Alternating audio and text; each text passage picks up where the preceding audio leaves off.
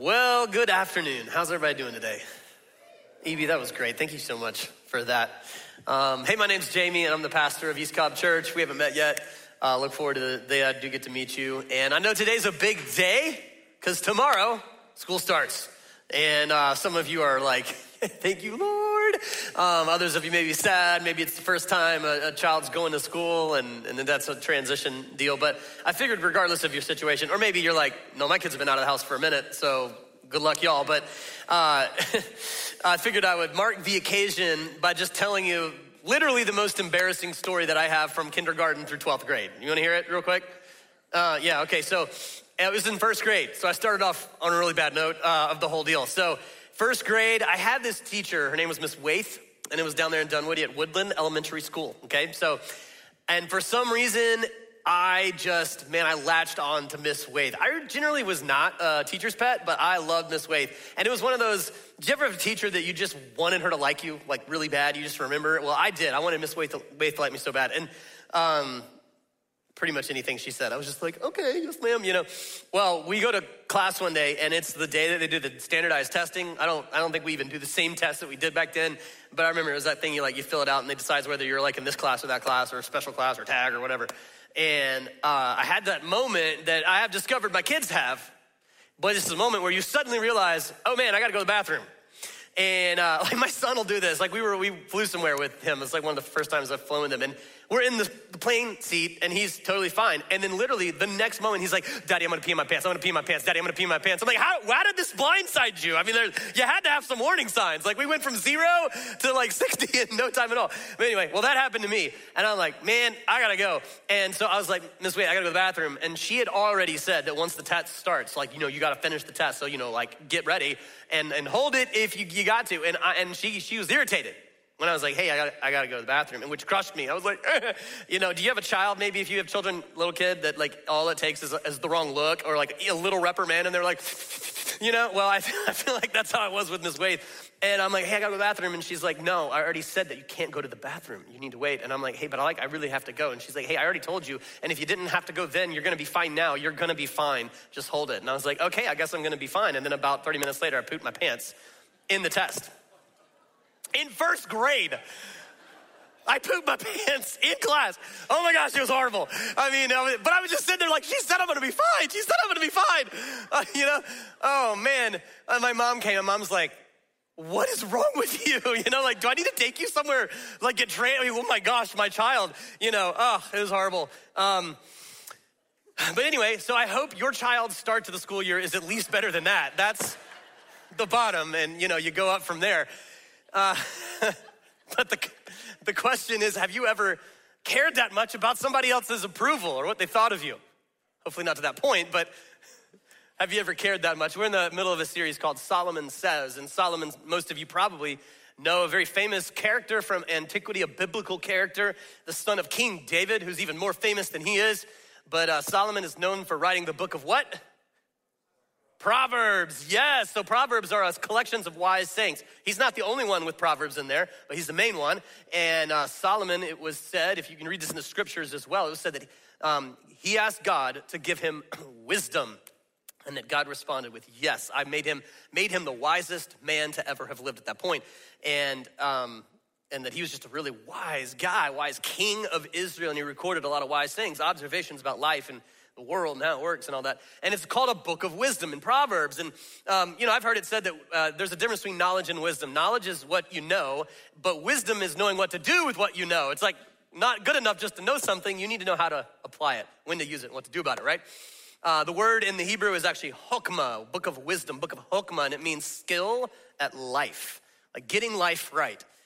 And that's what the Proverbs are full of. One ancient king, his advice on how to get your life right based on his observation and based on, I believe, the Spirit of God granting him wisdom to see and record how the world works. And we all want that. I mean, I don't care who you are or what your even faith is or how much you've been in church or whatever. You want to get life right. That's the value of this book. That's why you should read it even if you're not a Christian. I'm telling you, there are nuggets of gold in the book of Proverbs for your life, regardless of what you believe. And that's what this series is about. It's about 3 pieces of, I think, really, really good advice. Of the many that are in there, these are 3 of them. And Nick started week 1 talking about lies and truth, or truth bending and being honest in what you build your relationships in your life on. Dane last week did a sermon on our pride and seeking counsel and being a person that is well advised, and that was really powerful. Both guys were fantastic. And I want to continue today. The piece of advice that I want to talk about today has to do with this truth right here, that everybody cares about somebody's approval.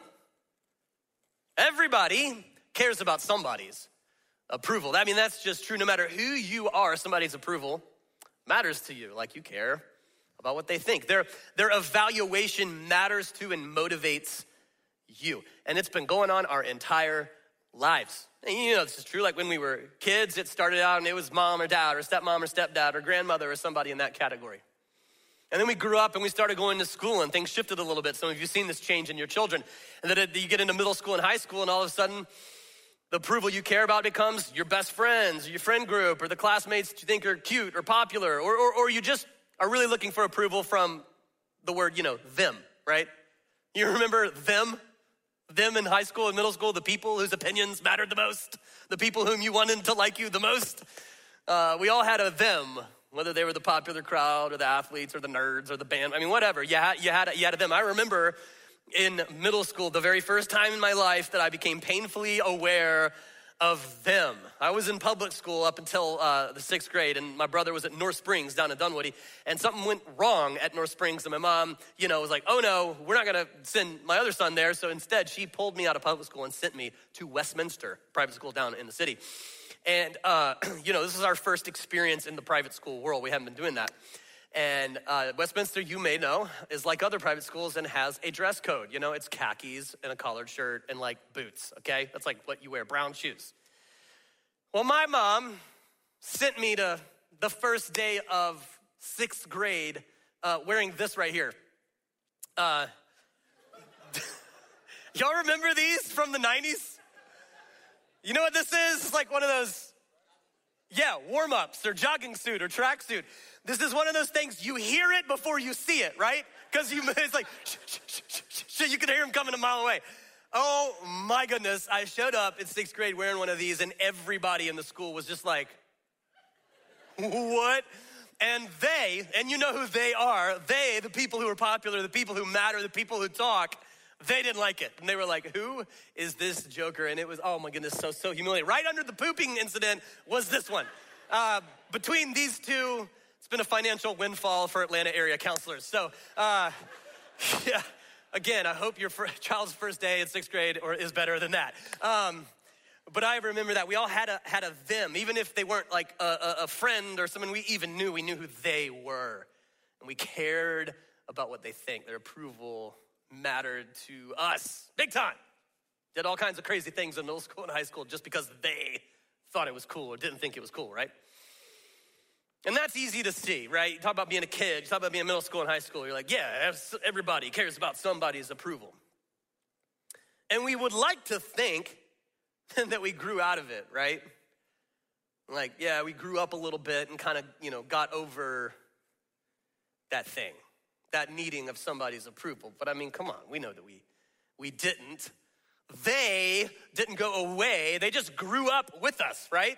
They just maybe got a little more sophisticated and they became our neighbors or our coworkers or our bosses or our friend group or our in-laws or your spouse or your teenage student that lives in the house with you, your son or daughter, or the, Hollywood and what they portray, or advertising and what they tell you is really cool, or the people and strangers and random folks that you know on social media that hit the like button. I mean, whoever it is, they didn't go away. They just grew up and they just became older and more sophisticated, perhaps. I mean, to try to get us all on the same emotional place today, one phrase might get us all on the same page. We've just been through it. Summertime at the pool. Somebody's approval matters to you in that situation, right? I know for me that you walking into the pool and you're like, okay, let's do this, dad bod engaged, and you're just like, no, I'm confident. But then there's always that one like inexplicably fit guy, You're like, do you not have a job or like, you don't have taste buds, or what's going on with you, man? And you're like, good night. I mean, I'm trying really hard, but you, good night. Like, God, I like look horrible next to you. There's always that dad or that guy at the pool, and you're like, what? And then of course you roll your eyes when he's like, yeah, you know, I do like 7 CrossFit exercises a week, like no big deal. And you're like, okay, you know. I got interrupted when my wife and I went to Fiji. Where'd you guys go? And you're like, okay, Chad, go find some kale, you know, like, like just get out of here. You're making me feel self-conscious, okay? You know, I mean, that one moment from summertime probably gets us all there going like, oh yeah, everybody cares about somebody's approval. But hey, even if it's not the pool and you're like, nah, that's not me. Maybe it's work. Like maybe you work in a competitive industry or just a competitive office and those numbers hit the monthly report every time. Come out and people can see how you're doing and you're like, oh yeah, I care about that. Or maybe you're trying to be partner one day, an officer of the company, or get that big promotion. And you know, it's like a specific group of people that they have to believe in you and like you and want to promote you. And you're like, oh my goodness, what do they think? You know, it's that. Or maybe it's not work. Maybe it's just your friend group. And every time you hang out, there is a little bit of that comparison. Like, hey, what have you been doing? Where'd you guys go on vacation? How your kids doing? Your kids on playing t-ball, right? How'd that go? You know, what class is your kid in? So on and so forth. And you love each other and your friends, but there's also that little bit of comparison that goes on and everybody kind of knows it, but you don't acknowledge it. Maybe it's that thing. Or maybe it's at home with a spouse. And, you know, I was talking to a newlywed couple recently, and he was like, how do I make my wife happy? And I'm like, good luck with that, sir, you know. And I'm just kidding. Tried to give him my best advice. But, I mean, you care about your spouse and what they think and their happiness. Or maybe it really is your teenage son or daughter, and you're like, I just want you to love me. Like, I don't know how. Like, you know, and they're just like, you know, and you're like, everybody cares about somebody's approval, and I care about her approval. Like, why can't I get it, you know? Or maybe it is just the general culture and the crowd and social media and the little messages that always hit your radar screen about how you're supposed to look or where you're supposed to be in life and this, that, and the other. And you care about someone's approval. And that's just the truth, you know? Or maybe it's just the fact that every time you walk out on your front lawn, you look to the right or left at your neighbor's lawn or your neighbor's car, your neighbor's house, your neighbor's life, your neighbor's Instagram or whatever. And it's that thing. And you'd like to think we grew out of it. You'd like to think, oh, no, that goes away as you mature, but it doesn't. No way, because there's just something in every single one of us that's like this right here. I found this stamp online. You know what this is? This is a stamp that says, oh, you can't read it backwards because it's backwards. It says approved. You ever seen one of these? Anybody ever used one of these in work where you have a document? They probably have higher tech things now, but there you go. Bam. Document comes across your desk. Approved. That's how you mark something approved. And here's the truth. I brought this today because I think you'll agree there's one of these inside every single one of us. Someone, or to put more accurately, someone in your life holds one of these for you right now. And you gave it to them. Whether you did it on purpose or by accident, consciously or subconsciously, you gave somebody one of these. And they hold this in your life right now, and you would like to have their approval. Or if you're anything like me, of course, it's not just one person. It's like many different people in many different areas of life in different ways, and even with different weights. But you and I are looking to them looking to them for approval, and it's natural. I mean, I'm not saying there's anything wrong with that. In fact, it's very normal. In fact, it's probably really healthy. It's a core human desire to find approval from other people. I mean, it's a core human need, to get this in your life. And in fact, doesn't it feel so good when the right person walks into your world or into your office or into your room and says, hey, I just wanted to say. And you're like, yeah, that was good. Do it again. Oh, yeah. I think of that Disney movie, Mufasa. Say it again, huh? When the right person walks in, gives you a big old stamp of approval, you're like, yes, that's all I needed. My week is made. Some of y'all can remember a stamp that you got years ago from the right person in your life. Can't you? Feels great. So yeah, we should care. This should matter to us. But here's the deal. Here's why I bring it up today. Because in the same way that, of course, we can talk about all the, helpful and harmless and funny ways that we care about other people's approval that just kind of happen in ordinary life. Isn't it also true that every single one of us can think of a time when we were going after this from somebody in our lives, and as a result, it took us somewhere we didn't want to go. Isn't that true? Isn't it true? Every single one of us, you can think of a time when you were going after this from somebody in your life, and as a result, you compromised. As a result, you made an unwise decision. As a result, you kind of violated your own conscience. You're like, I know I shouldn't have done that. I didn't really like that. As a result, you damaged or compromised or hurt your own self-esteem. As a result, you got into a compromising situation. As a result, you had a regret. As a result, you went further than you wanted to. You did something that you wish you had, and you didn't do something that you wish you had. I mean, these examples are like tale as old as time, right? Get real practical. It's like when you drank more than you should have because you wanted to fit in. Or you were more risky, took a bigger risk than you knew was wise because you wanted to impress the people you were hanging with. Or when you were meaner than you were raised to be, or even than you're raising your kids to be because you wanted to get the laughs. Or when you went further down any road of life, any habit of life, any pleasure of life, you went further than you had previously decided to go because you just didn't want to be the only one that didn't.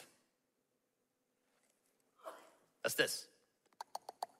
Or it's like the time, like Nick was talking about week one, it's like the time when you lied or you postured. I mean, we've all done this. I've done this. You pretended to be one thing on Instagram and social media because you wanted people to think well of you. You wanted to compare favorably. And maybe, yeah, it worked. But now you're kind of in a place of lie management. You got to keep that image up, and you know it's not quite true. And though you do have a lot of friends, sometimes you feel a little bit unknown. That's this. Or it's like the time you made a terrible purchasing decision. Or got into debt that you didn't need to have on your balance sheet because you were trying to keep up with somebody to your right and to your left, and you didn't want to be the only one that couldn't afford that or didn't have that or didn't have that level of car or this, that, or the other. And you know, that was this. It was this. You were looking for this. Or it's like the time when you didn't have that hard conversation with your spouse, that you needed to have because you didn't want them to disapprove of you. And so you didn't have the conversation. Or it's like the time you didn't tell your 17-year-old no because you knew how they were going to respond. And you're like, man, I just really wanted this. This. You were going after this. Or it's like the time at work maybe when you're like, yeah, I know technically it's not admirable or ethical to, I don't know, entertain clients that way or fudge numbers like that or treat customers in this way, but that's just how it was done in your office or even in your industry, and you weren't gonna be the only one. How's this? Or hey, maybe it's like the time when you were tempted to feel bad about yourself, that you didn't have it, that you weren't worth it, that you didn't have what it takes, that you weren't beautiful because somebody else didn't think so or somebody else didn't say so. And so you walked away feeling really bad inside. It was this. You were looking for this. Or hey, we do this as Christians a lot, right? It's like the time when you knew what the Jesus follower thing was to do, you know? But you knew people would totally roll their eyes. So you're like, nah. Or man, you had an opportunity, like we've talked about, to be like salt in the earth, like light in the darkness. But man, in that moment, you're like, I think I just would rather blend in than stand out right now. Because nobody else is doing this nobody else is treating people like that. What's this? It's because somebody in your life held one of these, or some bodies in your life held one of these, and we were going for it, and in the process, we compromised. In the process, we violated our conscience. In the process, we paid a price we didn't really want to pay. And it's all of us. I'm not pointing the finger at you. I'm preaching this sermon because I know I have data from my own life, right? Yeah. But here's the interesting thing. This isn't just evidently a 21st century problem. Evidently, it was a long time ago problem as well, because over 3,000 years ago, King Solomon of Israel, he wrote about this very same thing. And he captured it as he does so well in his Proverbs, so succinctly, but packed with such meaning. He says it like this. He says, the fear of man will prove to be a snare. The fear of man will prove to be a snare. This word here, by the way, man, it's not as in like the opposite of woe man, it's more like human. He's talking about mankind. That's what that word means, mankind. So humans in general, people. And he said, I'm talking about the fear of man. And this word fear, it's not like scary movie kind of fear, or like I'm afraid of sharks or monkeypox or the IRS or whatever, I don't know. You know, it's not like that kind of fear. This word fear means to tremble before somebody. It's about talking about a reverence that's manifested in caring about what they think. Caring about this, caring about approval. It's literally what this word means. It's the fear of man. It will prove to be a snare. And Solomon was no stranger to this idea, this concept of the fear of man. I mean, let me tell you a little bit about Solomon for a second, and you'll see how he had a little bit of a moral authority on the subject. Solomon was king of Israel, and if you know anything about Israel, Israel was a nation that they believed firmly that they were God's chosen people. Like God had created this nation in the world to be a light and a blessing to all the other nations. That was not something that you messed up, right? You didn't be a bad king of Israel. Major pressure to get it right because God was involved. You were God's king in the nation of Israel, so his people, man, they all held one of these for him. He felt that pressure every single day of his reign. Not only that, but he had an international reputation. Like I said, Solomon was known around these neighboring countries for being the wisest man that you could find anywhere. And so he had this reputation to keep up from his peers. Like the rulers of Egypt and other nations, they would come just to listen. Everything Solomon did was under the weight of this. And hey, if that doesn't do it for you, did you know that Solomon had at one point over 700 wives and concubines? You want to talk about the fear of woe, man? There you go. I mean, there was like 700 women living in his house whose opinions he was trying to manage. I'm not saying that was admirable. I'm just saying that's what Solomon did. So this man was no stranger to literally living a life where every decision and every step was under the weight and the scrutiny of so many different people and so many different people who really mattered. He was a well-experienced man with the fear of other people. And he says, here's what I learned from this life that I've been leading, where everyone's watching me. Every decision I make is under scrutiny. This is the wisest piece of advice that I have to give you about that. And here it is that the fear of man will prove to be a snare. That thing that we all have, this thing that's in every one of us, and the people that hold this in our lives, we've all got it, that thing, it will prove, if you watch, if you'll pay attention, it's proved to be a snare. That word snare, it means trap. It literally means something meant to entangle the unwary. It's meant to entangle you and trap you. He says the fear of man, that's what it is. Not all the time, but you give it enough time and that thing will become a trap for you. And here's how it becomes a trap. Here's how it becomes a trap. It's about control. You know this. I mean, the second I say this, you go, oh yeah, that's it. That's totally right. Because it's about control. When you give somebody this, what you're really giving them is control. You're giving them a foothold of influence in your life, right? And it goes down like this. Because I fear your approval, or hey, we don't like that word because like, I'm not afraid, you know? Okay, because I am concerned about your approval, because I want your approval, well, you get influence. You get control. You get a measure of influence in the decision I'm making right now, or who I'm being and how I'm acting, or even how I feel about myself. There's a story in my life that I think about every time I think about this concept. And so I was gonna share it with you today. It's a story that for me so vividly captures how it feels in my life to fall into the snare of this. And it's a story that happened in college. I lived in a house of 9 other guys. We weren't a fraternity, but it kind of like felt like that because we just were all really good friends and we lived in this one house like off campus or whatever at the University of North Carolina. No one's gonna share? Okay, fine. Go dogs. And so I had all these buddies, and one of our pastimes, like about once a month, late at night. I mean, this was like post of Waffle House run. And then after that, we would like pile in a car and then go to the local rock quarry, which you weren't supposed to go in, but don't tell my mom. And we would jump in the rock quarry because it was full of water. Some of you may have ever done that before. Like if you have a rock quarry, sometimes they're full of water, you can go jump in them.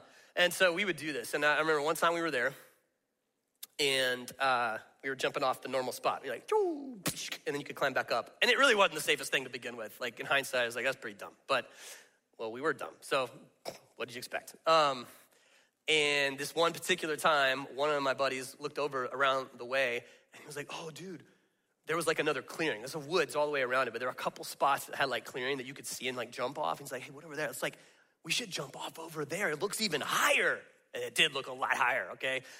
And I was like, let's do it. So I walked around like, hey, me and him, let's walk around Or no, sorry, I think I went by myself. I'm like, hey, I'll go check it out and come back.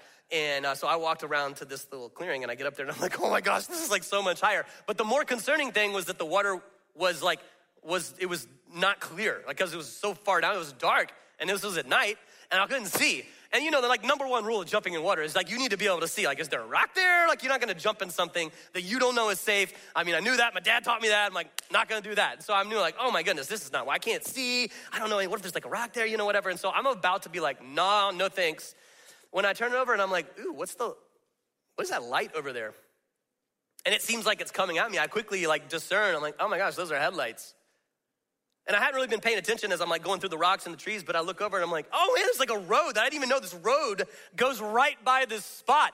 And this car is coming. Oh, P.S. I forgot to tell you, most of the time we jumped in without a bathing suit on because it's just dudes and we're weird, okay? So that was what was happening. So I'm standing there with no clothes on and a car is approaching on the road right next to the rock quarry. And I'm going like, oh my goodness, I've got like 15 seconds to decide. Headlights are coming in. What's it gonna be? Am I gonna face the headlights or am I gonna jump in the murky water? Y'all, I wonder how many times in the last year you've been in a very similar situation. Not literally, but I wonder how many times in the last year it's felt like headlights were coming in on you. Somebody's gaze was coming in on you. Somebody's noticing or attention was coming in on you, and you found yourself caught between the fear of man and an unwise decision. You know what I'm saying?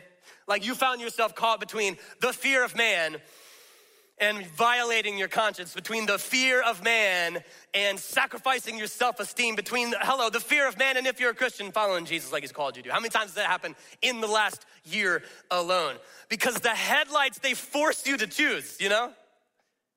And how many times have we felt ourselves caught between our boss's approval and time with our kids, or our spouse's approval and the right conversation that I need to have, my friend's approval and the right decision that I need to make, the crowd's approval or social media's approval and my self-esteem, coworkers' approval and my values. And in the moment, what you realize is I can't have both. And that's the snare. You're literally in the snare. Because most people, when they're in that situation, are really tempted to do what I did and just jump. Like, nah, no to that. So let's roll the dice here. So, Solomon says a snare is laid for you when people hold this in your life. The fear of man, it will prove to be, through time, it'll prove to be a snare. And some of you, you're like, man, I'm in it right now.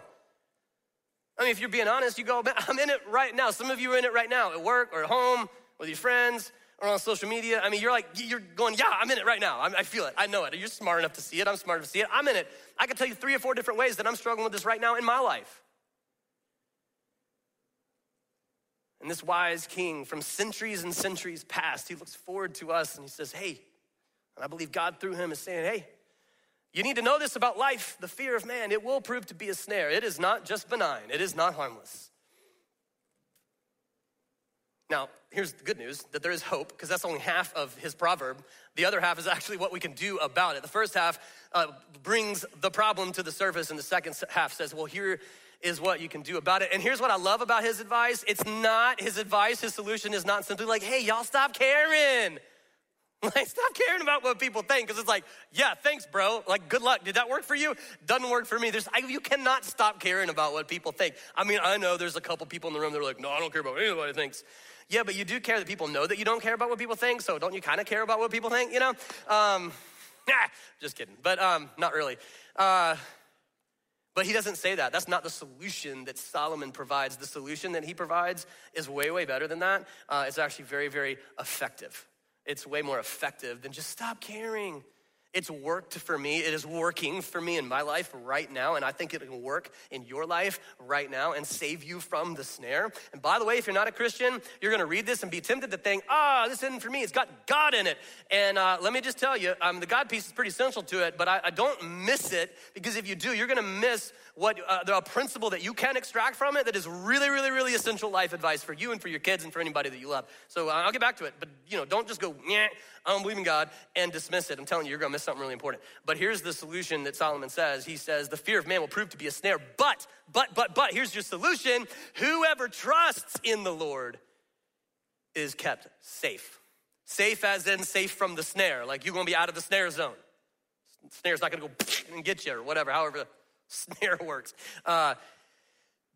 If you wanna be kept safe from the snare that can be people's approval, this is the solution, is to trust in the Lord. Which, if you've been in church, it's one of those like phrases you hear about a zillion times that it almost doesn't mean anything. And you're like, okay, great, let's pray, be done with it. Just trust in the Lord. But I want to dig into the word trust a little bit and bring that alive for a second, because this word trust, he talks about it in another very famous proverb. If you know Proverbs, you might have heard of this. He kind of gives us a little more definition of what trusting looks like. He says this in Proverbs chapter 3, trust in the Lord with all your heart. Trust in the Lord with all your heart, not leaning on your own understanding. In all your ways, here it is, acknowledge him. That's what trusting looks like. In all of your ways, in every one of these arenas we've been talking about, you trust God. Put your trust in him, and he will make your path straight. He'll make your path safe. Solomon is suggesting that the antidote to the fear of man becoming a snare is acknowledging God. Going, oh yeah, God. Now let me describe what I think this looks like. This is my son Cashman, and he's gonna be there in a couple seconds or somewhere. Yep, there he is. And that's him swimming. So we've been getting into sports recently. The first one was swimming. That's an individual sport, right? You just swim and then you get out. Well, I mean, even if you're in a relay still, you just got your thing to do. Well, we also were starting soccer. And one of the switches in his mind, you know how little kids are with soccer. They just go like ball, right? And then just chase the ball the whole time. And when he gets the ball, in his mind, I love his like mentality in life. He's like, I am Cristiano Ronaldo and must score right now. Just me, it's all on me, And so he'll get the ball and he'll just be like, goal. And he tries to dribble and score, to the exclusion of all of his rest of his teammates. And he's not the only one that does that, but one of the key things that we're trying to teach him, and the coaches will try to teach kids at that age, is like, you have to go, oh yeah, I have a team. Oh yeah, you were wide open over there. That's acknowledging. That's the kind of acknowledging that Solomon is talking about this. And this is the solution to getting out of the snare. When you find yourself in a cliff situation and it's the headlights or the murky waters down below, the secret or the key is to remember, oh yeah, God, that you're not the only one in the game. God's there too. It's not just you and your boss. It's not just you and your spouse. Not just you and your kid. Not just you and your friends. Not just you and social media. Oh yeah, God. Yeah. It's remembering that there is somebody else involved in the situation, and it's God, and that he has an opinion too. And his opinion about you goes something like this: that he loves you. That he loves you so much. Like, as you sit right there, right now, where you are, with everything that you walked in, like he loves you more than you can imagine. Like he's kind of crazy about you. God loves you so much. It's his opinion. But it's actually way better than that, as any parent can attest to. God doesn't just love you like as you are. He loves you so much that he loves you too much to let you stay that way, which is why God gets involved in your life, because he sees more in you and he sees more out of you. He sees like you becoming more and more of the woman or the man that he created you to be, the person that he created you to be. And that's why he has a plan for your life. And he's like inviting you, and it's like, oh man, if you could see what God sees when he looks at you, like who he sees you becoming, even as a 30, 40, 50, 60, 70, 80, 90-year-old person, if you could just see what God sees when he looks at you right now, who he sees you becoming, the choices he sees you making, the character he sees you having, the decisions he sees you making, the legacy he sees you leaving in the world, I'm telling you, to blow your mind. Did you know that every invitation of God on your life, every rule that you'll ever run into, command from Jesus, what it really is an invitation to step into life and life to the fullest, to make your life better and make you better at life, because God loves you way too much just to leave you the way that you are. That's God's opinion of you. That's what he has to say about you. That. And Solomon is saying, trusting in that, that's what saves you from the snare. That's what saves you from the snare, that you and I would realize that your boss or your spouse or your friends or they, whoever they is, they do have an opinion that matters, but God has one as well, and his matters more. They have approval to give you, and yes, it feels really great when they give it to you, but God has a plan and an approval that he wants to give you, and his matters a whole lot more. Solomon says that's the key here, is that you need to elevate God's approval and put it in the top spot. So that when you find yourself in a snare situation, God's approval of you and for you will trump their approval that is trying to become a snare to you, and you'll be safe from it. Have you ever noticed that a really secure person almost seems kind of immune to gossip or criticism? Hear somebody's been talking about them and they're like, oh, okay. Have you ever noticed that a really content person kind of seems a little bit immune to greed, like taking financial shortcuts, cheating, bribery, stuff like that? They're like, nah, I'm good. That's what's going on here. Solomon's saying there's something will happen that inside you, when you receive the approval of God and you elevate his approval above anybody else's, you will start to immunize yourself. You will start to become immune to the snare of other people and other things' approval. Like to run through a couple of examples, like when you find that your boss, maybe not even on purpose, but nevertheless your boss or your work is keeping you away from your kids in crucial times when you need to be home, but you need their approval, and oh my gosh, I have to, and you're in a snare. It looks like going, wait a minute, my boss is not the only one involved in this equation, in this situation. Oh yeah, God. And you know what? God gave me my kids as a stewardship. He gave me my kids to invest in them. He wants me to prioritize them. In fact, he says things like, hey, be very careful then how you live, not as unwise, but as wise, redeeming the time. I want you to redeem your time. Put it where it matters most. So yeah, my boss's approval in this slice of my life is important. And of course I'm gonna work as hard as I can for it, but I'm not gonna do this. Because his opinion and approval is not the only one in the equation. God's is. And his approval matters more. His opinion and plan for my life, it's more important. You're safe from the snare. And you can play this out in 100 different ways. Don't have time to do it, but like teenage daughter, you're afraid to say no because there's gonna be an explosion and you're gonna pay the emotional price for it for weeks, but you go, oh, wait a minute, she and I are not the only ones involved in this situation. God is, and God says, hey, train up a child in the way that she should go and she won't depart from it. God says, hey, I discipline constructively every person that I love, that I created, because I love them, because I want more out of them. And so in the same way, hey, God, she ain't the only one involved in this situation. Her opinion does matter, but your opinion's involved too, and it matters more. Your approval matters more. I'm gonna be saved from this snare of just not parenting the way that I want to. You could apply it to your friends. Man, I know it's awkward when you don't if you were to stop joining in with some unhealthy habits, you know? Man, don't we always do this? Don't we always, hang out this way? And you were to stop, they'd be like, what's wrong with you? And sure, that matters, but man, it is for freedom that Christ has set you free. God wants you to not be mastered by anything, to be filled with the Holy Spirit, because that fruit is what love requires of you. And you go, wait a minute, your opinion and approval, it matters. I love you. You're like my best friend. But he's also involved in the situation, and his opinion and his plan for me is it matters more. His approval matters more. So you know what? I'm just gonna be healthy and we can hang out. And if that, roll your eyes. It's free from the snare. So on and so forth.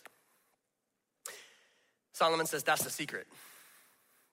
That's the secret. And I think it's a brilliant solution, because he's not saying that you stop caring about all these other people's approval. It's like, no, you still care. Nuh-uh.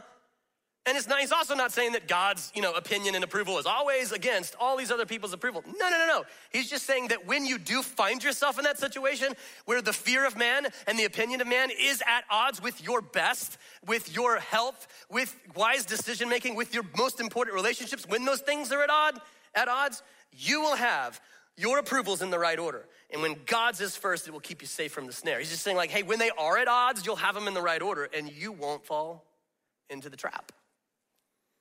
I think it's a brilliant solution. And yeah, look, the biggest objection is, hey, that's cute and all, but last time I checked, my boss controls my job, okay? My wife or husband controls my intimacy. My friends control my happiness and my good times and so on and so forth. Yeah, that's true, but that's why, I go back to the verse, that's why it has the word trust in here. Where'd it go? Yeah. That's why it has the word trust in here. Because other people's approval is almost always tied to outcomes, isn't it? It's almost always tied to outcomes. Job outcomes, intimacy outcomes, social outcomes, so on and so forth. And God's like, hey, will you trust me with those outcomes? Will you trust me enough with the outcomes of your life to make my approval in first place? To elevate my approval over anybody else's. Will you trust me with the outcomes? Because I know your boss controls your job and made the whole company, but I made him and the Milky Way galaxy and the universe. So I can control outcomes probably even more, God's like, hey, would you trust me enough with outcomes to elevate my approval over anybody else's? That'll keep you safe. That'll keep you safe. And by the way, if you're not a Christian, you're like, hey, can we take the God piece out of it? Well, sure. This is a life principle that's so important that you need to determine this right here. In a world full of opinions, can you go to that slide, please? In a world full of opinions, you need to decide whose approval matters most. You're gonna have a zillion opinions and a ton of people are gonna try to hold this thing in your life. And this is huge, life principle. And teach it to your kids too. This is massive for our children. In a world full of opinions, you gotta decide whose opinion matters most. Otherwise, you're gonna be pulled in 100 different directions. And you're gonna find yourself not only at odds with people that matter and things that matter, you're gonna find yourself at odds with yourself. Why am I pulled here and here at the same time? It's because you don't know whose opinion matters most and whose approval matters most. You're just gonna be blown and tossed by the wind, chasing this, bam, bam, bam. And that's the worst kind of life strategy. It's gonna take you down all kinds of roads you don't wanna go down. And this is Solomon's advice. He's like, hey, in a world full of opinions, you need to decide whose approval matters most. And he's saying, hey, may I suggest to you that whose opinion matters most is the God who made you, who loves you and has a plan for you. That's the only hands that's really safe to put this in, ultimately. So there you go, that's the verse. Let's just see it one more time.